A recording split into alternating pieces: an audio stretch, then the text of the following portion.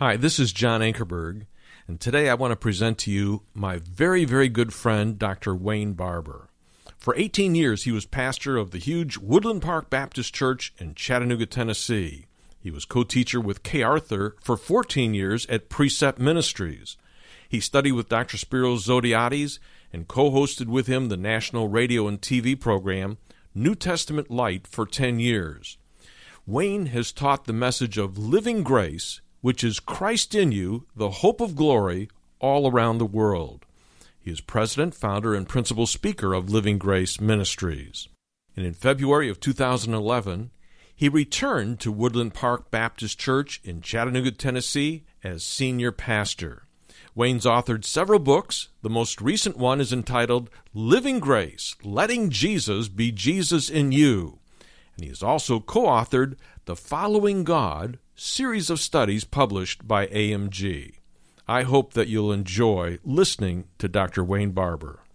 Up from the grave he arose, and words similar, such as we've sung this morning, are being heralded all over the world today in celebration of the resurrection of Jesus Christ. Now we must understand today that the resurrection, the bodily resurrection of Jesus Christ, is the foundation of all Christianity.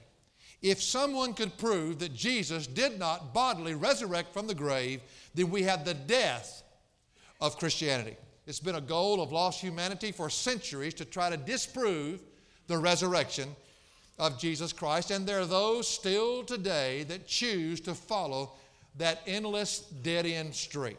But my question to you this morning is, do you believe that Jesus resurrected from the dead? Now, if you don't believe in the resurrection of Jesus, obviously you cannot claim to be a Christian, because we have no resurrected Christ. We have no ascension, we have no glorification, and there is no means to our salvation. You must believe in the resurrection of Jesus Christ. It's the keystone of our Christianity. The Battle of Waterloo, Napoleon said that a certain stone house was the key to the whole battle. That if he could take that house, victory could be his. So he hurled all of his forces against that stone house. But the men were driven back every single time. Had he been able to take that house, then it would have been a French victory and not one of others of the foes that he fought that day. So today the enemies of Christ are doing the same thing. They're taking their stand against the central truth of the resurrection of Jesus Christ, knowing that if they can disprove that, they will have secured a victory for all the forces of hell. So in our message today, we're going to come into a court session. We're going to walk into a court session with the great lawyer, the Apostle Paul. Did Christ resurrect from the dead? And the Apostle Paul is going to call forth eyewitnesses of the resurrection of Jesus Christ in order to lay it to rest that Jesus Christ resurrected from the dead. It's upon their testimony in 1 Corinthians 15 that the proof lies in our message. Look in verse 1 now of chapter 15. It's been 25 years now since the resurrection of Christ when Paul writes these words. One of his key arguments, as I've already said, are the witnesses, not only the witnesses that he brings forth, but witnesses of the resurrection that are still living in the day that he wrote this. 1 Corinthians chapter 15 and verse 1. Now I make known to you, brethren, the gospel which I preached to you, which you also received, in which you also stand, by which you also are saved, if you hold fast the word which I preached to you, unless you believed in vain. For I delivered to you as of first importance what I also received, that Christ died for our sins according to the Scriptures, and that he was buried, and that he was raised on the third day according to the Scriptures, and that he appeared to Cephas, then to the 12. After that he appeared to more than 500 brethren at one time, most of whom remain until now, but some have fallen asleep. Then he appeared to James, then to all the apostles, and last of all, as it were to one untimely born, he appeared to me also. For I am the least of the apostles, who am fit to be called an apostle, because I persecuted the church of God. But by the grace of God I am what I am, and his grace toward me did not prove vain. Now, as we walk into this court session, the greatest lawyer in the New Testament is the Apostle Paul, in the sense that the book of Romans was used for years in our law schools to teach lawyers how to build a case. If anybody knows how to go about proving something biblically and scripturally, Paul knows how to do it. And I want us to enter into the arena that we are going to enter into today and watch how he goes about proving the resurrection of Christ. First of all, we have to look at the problem of the resurrection that Paul was having to address. The very fact that Paul spent so much time trying to prove the resurrection shows that the Corinthians, the believers there, supposed believers, were somehow doubting the resurrection. He says in verse 12, "Now if Christ is preached that he has been raised from the dead, how do some among you say there is no resurrection of the dead?" Now, you remember, if you've been with us in the study of Corinthians, we've been in this study for 2 years and 4 months. We kind of understand the church. They're a sick bunch. They love the wisdom of the world. They love to intellectualize things. They love to try to figure it out for themselves. And evidently, these fleshly-minded Corinthians had made up their little fleshly minds that the resurrection from the dead was impossible. Why? Because they couldn't figure out how it could be done. How many of you today still have this same struggle? Well, Wayne, I think I believe it, but I don't understand how it could be done. Have you ever made that statement? Would you raise your hand if you've ever thought that statement? Anybody in here be honest enough to raise your hand? Yeah, several of us have, and most of us just won't admit it. You see, because we can't understand it, we wonder if we're doubting it. And that's exactly what was going on in Corinth. They began to doubt the resurrection of the dead, mainly because they couldn't mentally comprehend how that could ever take place. Because we cannot understand how something happens, though, we should not discount it necessarily as being false. Because if we do, then we allow our human logic to win once again. That's really the problem that Paul's dealing with here. They can't figure it out, so therefore they don't believe it. It's the epitome of ignorance when one denies known facts and reliable observations just to hold on to his own lack of understanding of how something happened. Now, Paul is going to produce credible eyewitnesses of Christ's resurrection. And it's interesting to note here, these are mostly men, some men and women. But did you realize in the day that the scriptures were written that a woman's testimony was not allowed in court? They did not believe that a woman's testimony could be reliable. And isn't it interesting, before we even get into the witnesses that Paul's going to produce here, that the first people that witnessed the resurrection of Christ, the empty tomb, were women. Mary Magdalene and several other women. Do you realize that if this was a farce and somebody was trying to prove this in another way, that they would have never, ever recorded that there were women present when they went to the tomb? Because in their culture, you don't ever credit a woman's testimony. However, the scriptures records it was the women who were there first that saw that the tomb was empty. But Paul is going to produce some credible witnesses here that's going to prove his resurrection. He does not attempt to prove their reliability or the sufficiency of the actual witnesses. He doesn't attempt to do that. His purpose is to dispel the idea that Christ could not have risen because we cannot possibly figure it out. Eyewitnesses discount that whole theory. You see, when you begin to try to figure out biblical truths, many, many times you fall into a deep hole. That's when logic takes over. This is what's killed us, folks, in a lot of truths. For instance, try election and the responsibility of man and try to logically figure that out. Try to figure out how it's man's responsibility to respond to Christ, and yet Christ said, "No man can come to me except the Father draw him." You try to figure that out. And men have done it, and they're splitting churches all over the country because they think they've come up with the answer. And the Apostle Paul himself said, it's a mystery. He didn't understand it. Why do we think we have to understand it? Not only that, try to figure out the sovereignty of God and why God tells us to pray. If God's going to do it anyway, then why do we pray? You see, there's a lot of enigmas in Scripture. There's a lot of mysteries in Scripture. Try to figure out the virgin birth. You see, they had fallen into a trap in Corinth. And they said, since I can't figure out how he did it, then he must not have done it. And they began to doubt the resurrection. It's amazing how we try to figure everything out. My grandmother never, till the day she died, believed we landed on the moon. She never would. She said that was a setup. That was done in a studio somewhere. But my same grandmother would sit on Thursday nights and watch professional wrestling. And she thought that was real. Welcome to Corinth. Welcome to Corinth. It's amazing how when you don't somehow can comprehend something, you think that it has not taken place? Well, for us to make the assumption that the resurrection of Christ is impossible, based on our own inability to understand it, is a terrible, terrible mistake.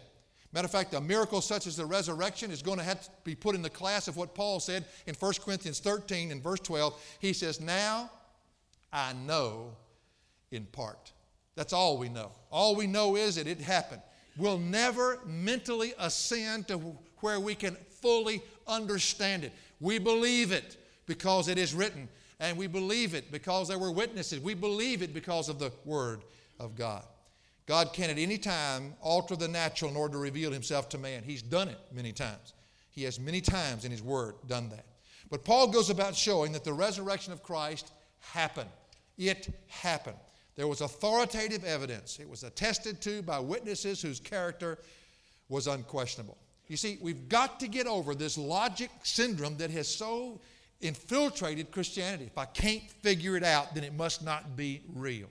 Jesus was raised by the power of God, and that power of God we can experience, but we'll never fully grasp or understand. Matter of fact, turn over to Ephesians chapter 1. Let's just make sure we've got some of this under our belt before we get into the witnesses that Paul's going to bring forth. Ephesians chapter 1.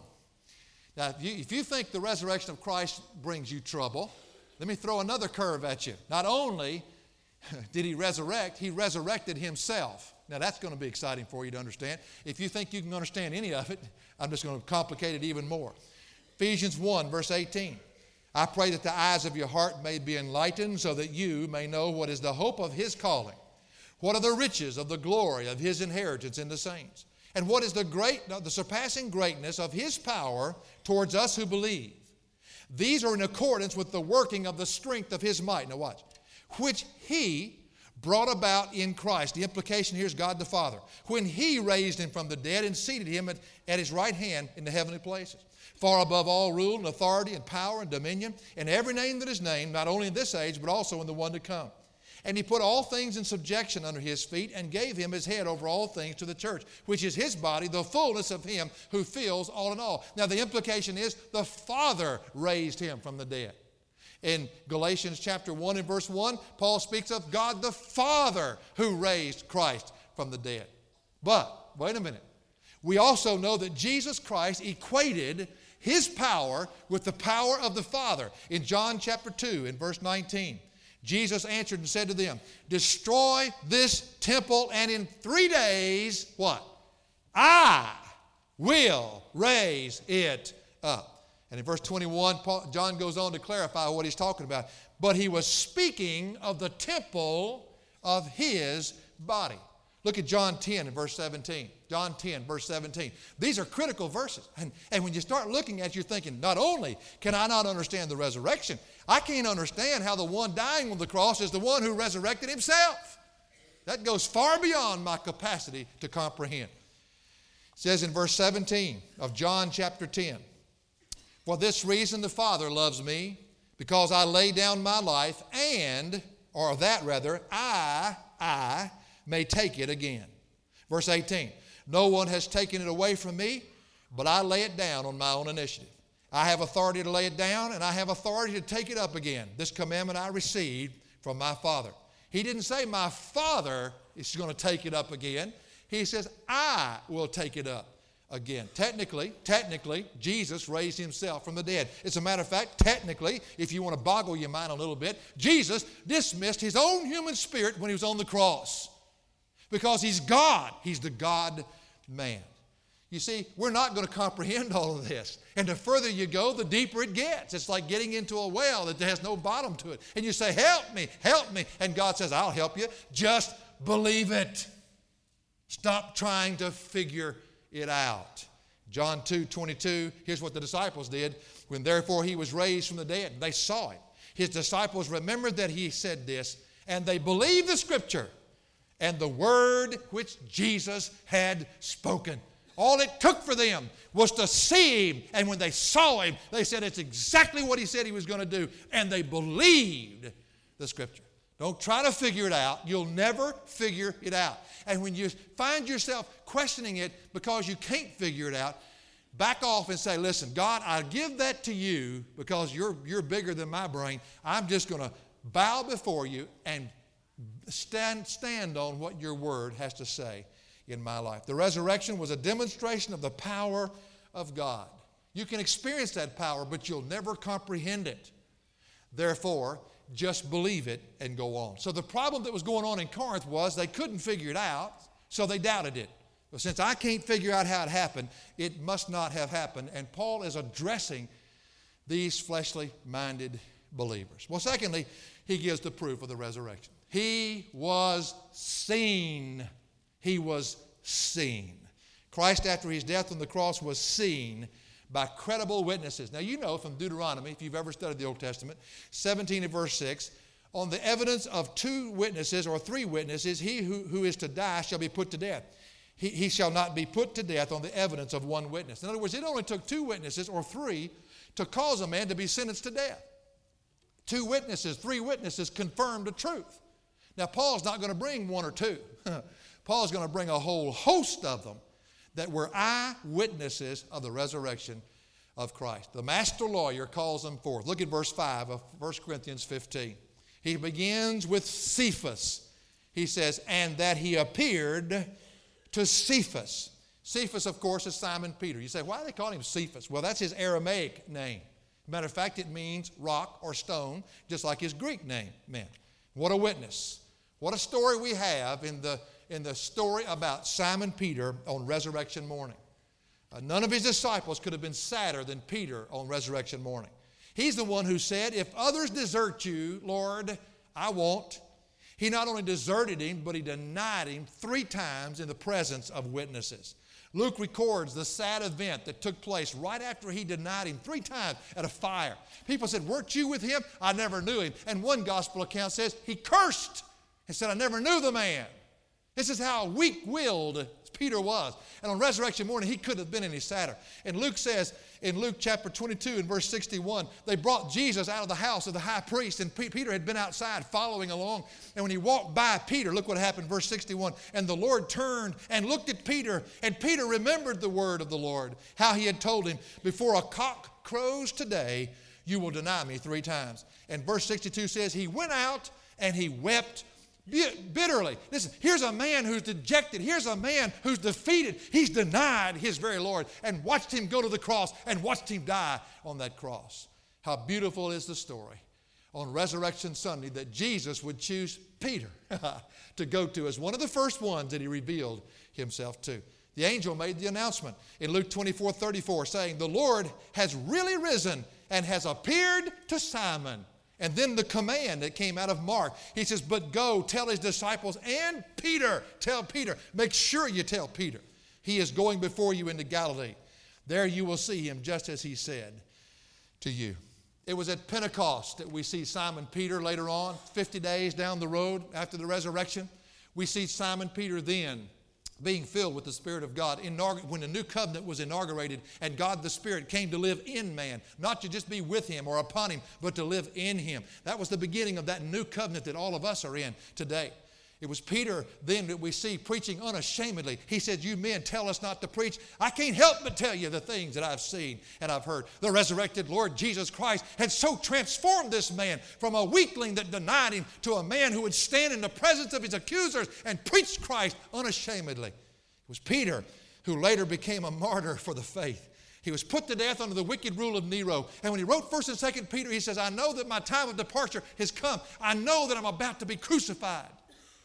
Tradition tells us he was hung upside down because they wanted to crucify him. And he says, no way. I will never be hung up right side up like my master. Hang me upside down. Now let me ask you a question. Why would God have Paul bring Cephas forward first? Well, he was the unsung leader of all the disciples. Matter of fact, his name was, in Corinthians, it says, some of you are of Paul, some of you are of Apollos, some of you are of Cephas. Cephas was a name that was a household name in Christianity at that time. And here's a man who would be willing to die for the Lord Jesus Christ. Do you think a man would go and be crucified upside down for a hoax? And so the Apostle Paul brings him forward and said, I got a witness for you, buddy. And his credibility is his life. He was a witness of the Lord Jesus Christ. He appeared to Cephas. Well, so much for the first witness. He moves immediately from one person now to a group, to the 12 disciples. It says in verse 15, 5, or chapter 15, verse 5, and that he appeared to Cephas, then, he says, to the 12. Now, the word appeared is the word apthi. It means he chose to appear. He chose to appear. In other words, God didn't randomly pick these people. This was according to a divine plan. Why did he pick Cephas? And then why did Paul put it this way? Then he appeared, it says, to the 12.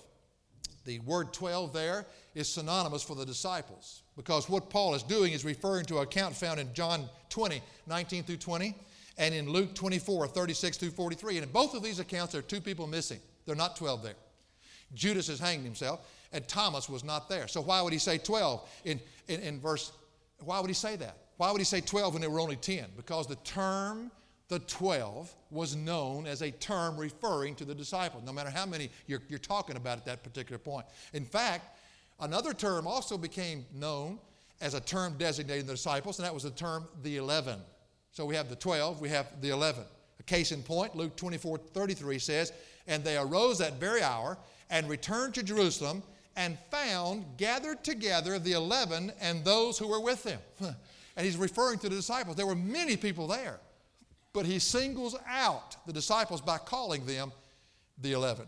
The most reliable witnesses that you could possibly call forth in a trial would be Simon Peter, and it would be the 12 disciples, those who walked along with the Lord Jesus Christ. Almost every one of them, to a man, died a horrible, violent death as a result of being surrendered to the one they said they believed in.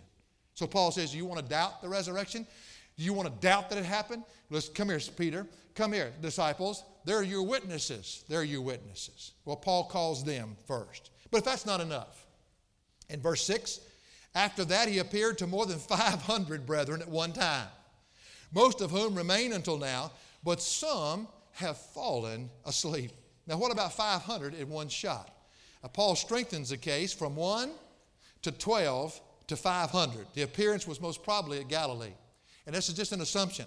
But Matthew tells us that after Jesus' resurrection, he appeared to Mary Magdalene and the other Mary, and he told them in chapter 28 of Matthew, verse 10, then Jesus said to them, do not be afraid. Go and take word to my brethren to leave for Galilee, and there they shall see me. Now, some people say that's just the disciples. Well, if it was, that could have taken place in Judea, could have taken place in Jerusalem and Capernaum.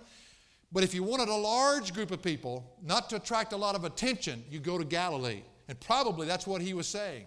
And can you imagine on that appointed day, people leaving their villages, scurrying out, people coming out of their little townships, because the word had said, go to Galilee, go to Galilee. He's going to appear to us. He's going to appear to us. And the one who believed, they went, and 500 showed up. And Jesus appeared to all 500 at one time. Now that little phrase, at one time, is a wonderful translation. It's exactly what Paul intended to say. After that, he appeared to more than 500 brethren at one time. Now, if it was been one at a time, it would have been a little harder to prove. But you put 500 people in a group at one shot, and you bring the Lord Jesus in front of them, it's hard to deceive 500 at one time. 500 people witnessed the resurrected Christ at the same time. It's almost as if Paul is saying when he says, most of whom remain until now. It's almost as if in his argument, in his court cases, all right, you don't believe me? Then you go talk to them. They're still living. Go talk to them. Isn't that incredible? It says they have remained until now. And the word has the idea God had them remain until then as witnesses, as proof that they saw the resurrected Lord Jesus Christ. When I was studying this, I came across a thought. If someone took their testimony one at a time for 6 minutes, took a deposition, 6 minutes a person, 6 minutes a person, you would have 50 solid hours of eyewitness account that they saw the resurrected Lord Jesus Christ. Then in verse 7, Paul moves on. He's gone from Peter, Cephas, the unsung leader. He's gone to the 12. Now he's gone to 500, possibly over in Galilee. Then in verse 7, he brings an even greater witness. He says, then he appeared to James. Now I want to tell you something, folks. Who would be better to qualify to attest that they've seen the resurrected Christ than his own half-brother? This is James, his half-brother. Why do I call him a half-brother? Because Jesus did not have an earthly father. So these were children born later on. But this was the half-brother of the Lord Jesus. When a member of the family is killed, the state police or the local police will call some other member of the family to do what? Come down and identify the body. So now he brings forth James. And I think this is so significant because back in the book of John, chapter 7 and verse 5, his brothers didn't believe in him. His brothers didn't believe in him. It's incredible. They didn't believe who he was. Matter of fact, they tried to get him to go out and do some miracles so they could see for themselves if he really was who he said he was. But he kept saying, the time is not yet for me to go forth. My time with my Father has not come for me to be glorified. What a moment when the resurrected Christ, now this is after the cross, appeared to his disbelieving half-brother, James. Does it change his life? Anything happen to him? Oh, you might say that. As a matter of fact, the next time you see him, he's the elder of the church of Jerusalem. He's the key man in Jerusalem of the Christian church from that point on. Something radically changed his life. And it wasn't before the cross, it was after the cross that he was changed. And it was when he saw the revealed Lord Jesus Christ. And then Paul goes on. He's gone from one, Cephas. He's gone to the 12. He's gone to the 500. All right, if that's not good enough, let's go to the family member. A family member identified him. He saw him. He appeared to him. And then he says to all the apostles. Now that's an enigma to me. I haven't fully grasped why. He's obviously referring to the same group as he talked about in the 12.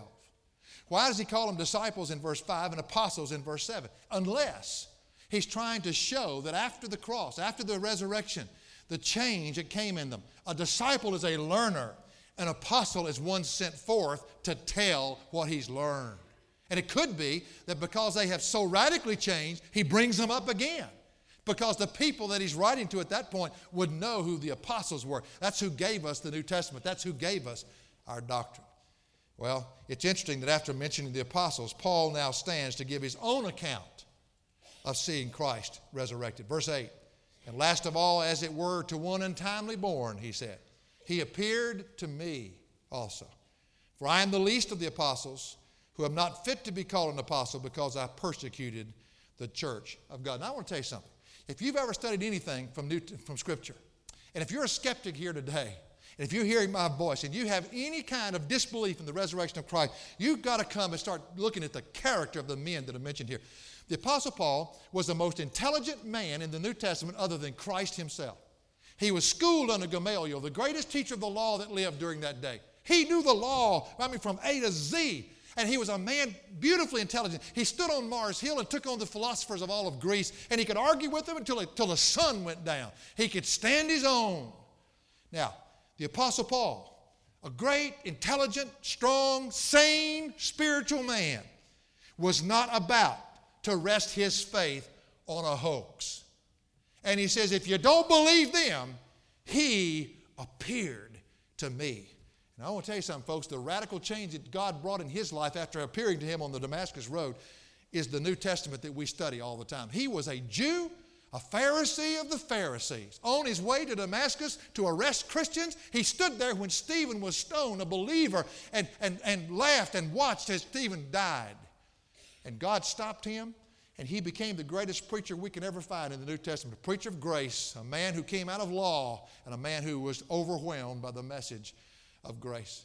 It was no fluke that induced him to forsake the religion of his fathers, to forsake all his hopes among his own people, to become a persecuted follower of the despised Nazarene, to undergo sufferings and labors for Christ, and then, without a penny to his name, because he came out of a rich family, without a penny to his name, to be martyred for the faith.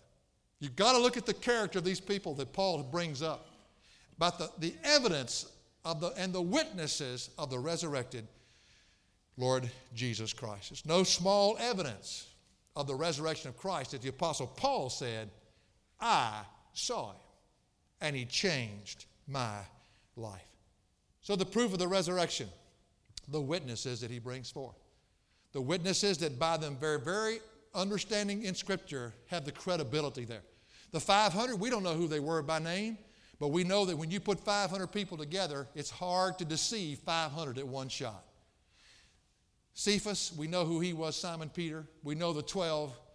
We know James, his brother. We understand the apostles and we understand Paul. These are men of great integrity. And he says, now listen, you come forth. Come forth. Doubters, come forth. Here are your witnesses to the resurrected Lord Jesus Christ. The problem is you don't believe it could have happened because you can't understand it. You just won't go on and believe it. Let us help you believe it. We saw it. We saw it. But then finally, the power of the resurrected Christ. Paul was living proof of what the resurrected Christ can do in a person's life. Had he not resurrected, he did not have this power. But since he did resurrect, he vindicates who he is and now has that power in us. He says in verse 9, "For I am the least of the apostles, who am not fitted to be called an apostle, because I persecuted the church of God. But by the grace of God, I am what I am, and his grace toward me did not prove vain."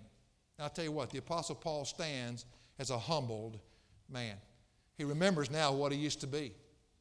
And now he's giving testimony to what the resurrected power of Christ has done in his life. You know what? This is where I want to turn the message this morning, because I know we're on a short time run, and there's a short runway that we're on today. I know that. But I want to turn it back to you this morning. Do you believe in the resurrected power of the Lord Jesus Christ? Oh, yes, Brother Wayne, I do. I came forward years ago, and I received him into my life. Well, if you did, let me ask you this question. Are you experiencing his resurrected power in your life this morning? That's where I've got to leave the message. That's the proof of his resurrection. It's all in Scripture. The proof is there. The matter is, do you believe it? And if you have believed it and do believe it, are you experiencing it day by day? What is resurrection? Resurrection implies death. Being able to take something that's dead and bring it back to life, bring life out of it. Do you realize that's what God wants to do in your heart and my heart today as a believer? He wants to reach into the deadness of our inability and bring forth the power of his resurrection to enable us to be everything he's commanded us to be. Now, you've got to understand what we're saying here. Paul says in Philippians 3, verse 10, I want to experience him. I want to know for myself the power of his resurrection. I thought he already knew it. He did. But he continues to want to know it. It's something you live in every day of your life. This is what transformed Paul. This is what transforms us every day that we live. Has your life been changed by that indwelling power this morning? You say, well, Brother Wayne, you don't understand of the things that I've done wrong. Well, I don't have to understand. You don't know what I did wrong. But thank God his arm is not too short to reach to wherever we are. That's his grace. And his power, his resurrection power, can bring forth life out of the deadness of any situation. And once you've received him, God can transform your family this morning. God can transform your life, everything around you, if you'll just surrender yourself to him and allow his resurrection power to work in and through you. Maybe you are not a believer this morning, but maybe you are. Maybe you are. I was down in Mississippi doing a meeting a few weeks ago. Sometimes I forget to tell you where I'm headed. And just got back from Germany, which I went from Jackson, Mississippi to Germany. Diana drove back home. But after the week was over, a man came forward, and there were just lines of people, and it was so precious. We had 600 to 700 people a night, 200 at every noon session. I've not been in a meeting like that in a long time. And as I stood there, people were coming by, and this one man was just shaking, visibly shaking, and the tears just streaming down his face. And he came up, and he put his arms around me and just buried his head into my chest, and he just wept, and he said, "Sir, you don't understand how you've helped me this week." I didn't have a clue what he was coming from. He said, I never fully grasped the fact that I can't be different in my own power, but God can transform me. His little wife was standing right behind him. And as he walked on, he couldn't say anything more. He was crying. And the little wife came up and she said, I have got to write you. You will not know for eternity what God did in my husband's life this week. He was a Christian. He said he was a Christian. But this week, he got connected to the resurrected power of the Lord Jesus Christ. I'll tell you something. Once you start living in that resurrected power, you'll never have to worry anymore. Do you believe that Christ resurrected? Because only God can do that in your heart and in my heart. That's the bottom line. Do you believe it this morning? Have you believed it? Are you believing it? Are you allowing the resurrected Christ who ascended, was glorified, and now sends his Spirit to live in us to help us daily now continue to experience that resurrected power in our life? Take a situation in your life and completely turn it around. Or if he doesn't turn it around, turn you inside out in the midst of it. That's the power God has. Up from the grave, he arose. I tell you what, when I came over here this morning, I did not have an emotion in my body that wanted to preach. Aren't you glad our faith does not rest upon emotion? Aren't you glad? I didn't have any feelings. I walked in here, I love to see everybody, but I don't know what's wrong with me. I don't know whether I got up on the wrong side of the bed. I don't know whether I didn't sleep long enough. I don't know what went on. No feelings at all, just nothing.